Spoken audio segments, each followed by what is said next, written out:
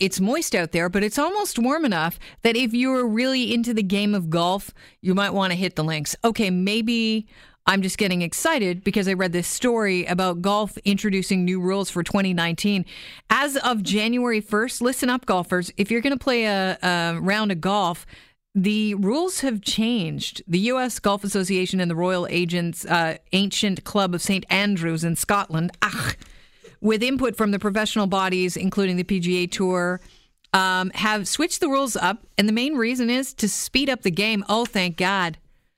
Speeding up the game of golf. Anybody who has been behind slow players or is a slow player knows that, if you're just a novice or you're just out there hitting the links, this game could use with some speeding up. So New Year's will usher in dozens of new rules, the biggest revamp for golf regulations in decades.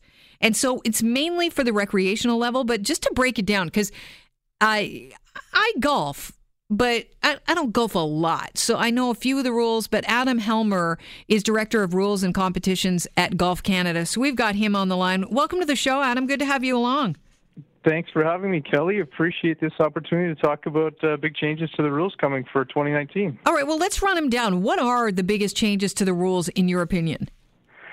I think when we're talking about the average player looking at 2019, the process began in 2012, and it's the biggest change in over 60 years for the rules of golf. So I think for the average player, and when you're out on the course this year, you were touching on pace of play. That was a big initiative driving some of these changes, and just the sheer fact that a lot of golfers don't even know the rules of golf, and it's a self-governing game, and there's not, a lot of referees when you're out there playing. So I think for 2019, some of the important things you need to know, there's a relaxed rules in the bunker, so you can remove loose impediments in the bunker.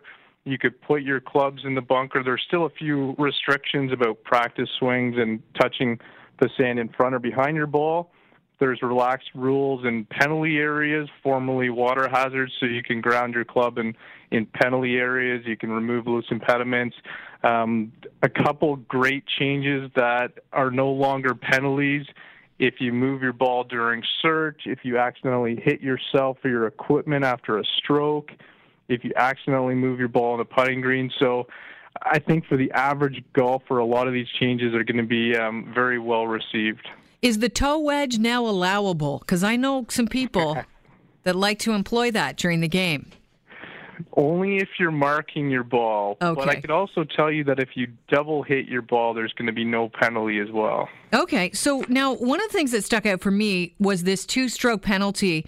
If you're for relief from a bunker, they say. Does that mean, let's break it down into layman's terms. Does that mean if I find myself in a sand trap and I say, I don't want to take a chance at swinging to get out of this, I'll just take 2 strokes off and get me to the side of the bunker, the sand trap, that I'm free to do that?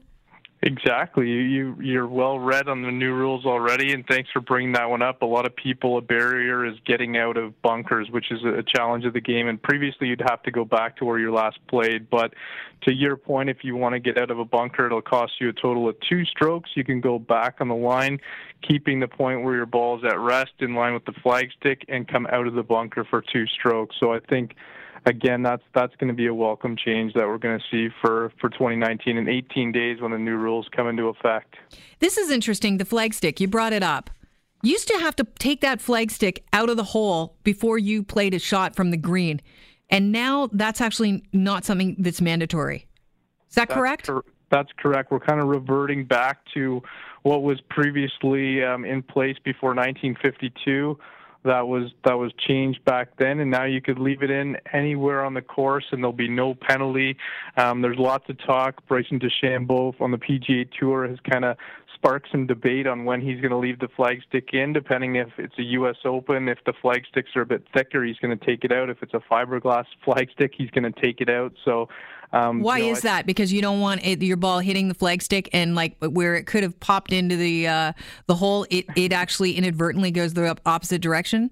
Yeah, fiberglass, I guess, is there's going to be a bit more bounce to it, and it'll kind of help promote it to stay in. But I think for the recreational golfer, myself included, I don't get to play as much as I'd like to, but on those long putts, it just takes a lot of time to walk to the hole, pull it out, and then put it back in for, someone else that might be off the green that they have to play. So I think for 99% of us, we're not holing every putt that we make from the putting green.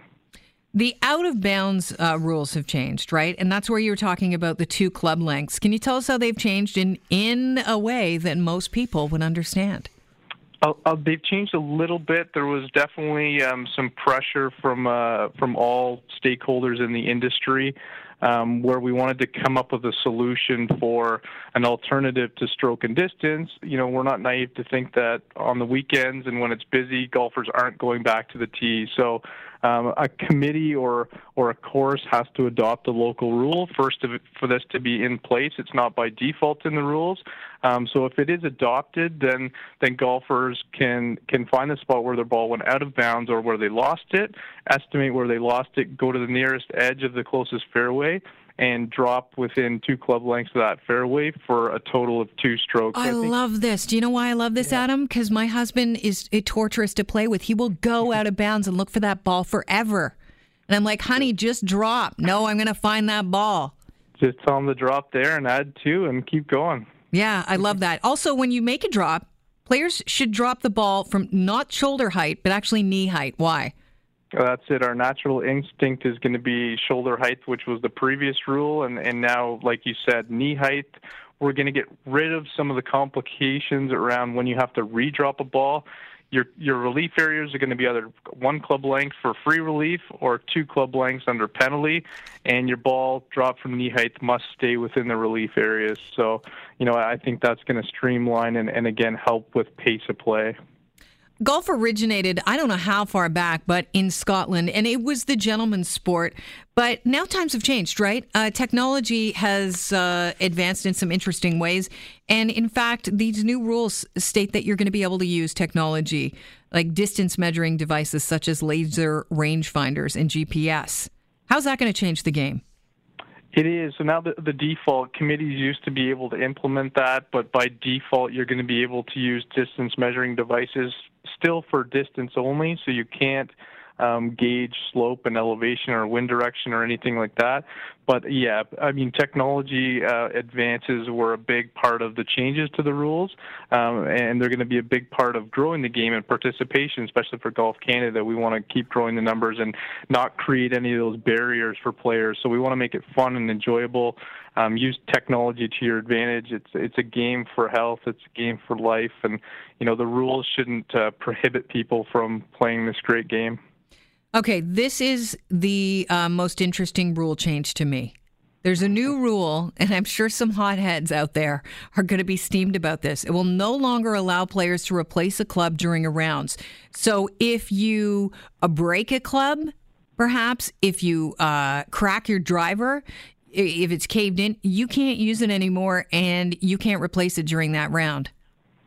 Hopefully this doesn't happen at a major event early in the year, but yes, you are correct. I think there was a lot of conversations about the maximum number of clubs, and arbitrarily 14 has kind of always been the number, and there was no reason to change that. But looking at clubs based on pace of play and at the highest level, a lot of players were carrying different parts to put clubs together. So I think we got rid of kind of damage in the normal course of play versus damage in anger or frustration. So now if your club's damaged, you can either still use it or repair it. Mm-hmm. But to your point, you can't replace it. So let's hope this doesn't happen in the final round of a major and the rules kind of get exposed that way. But it'll be an interesting change.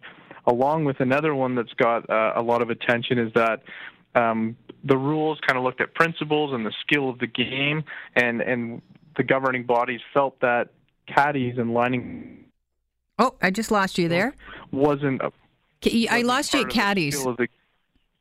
At caddies. So if caddies for the new rules, if it's going to prohibit you from having a caddy line you up to prepare for a stroke. So we see that a lot on the PGA and LPGA Tour where a caddy would line you up. That's going to be now prohibited just as you're starting to take your stroke.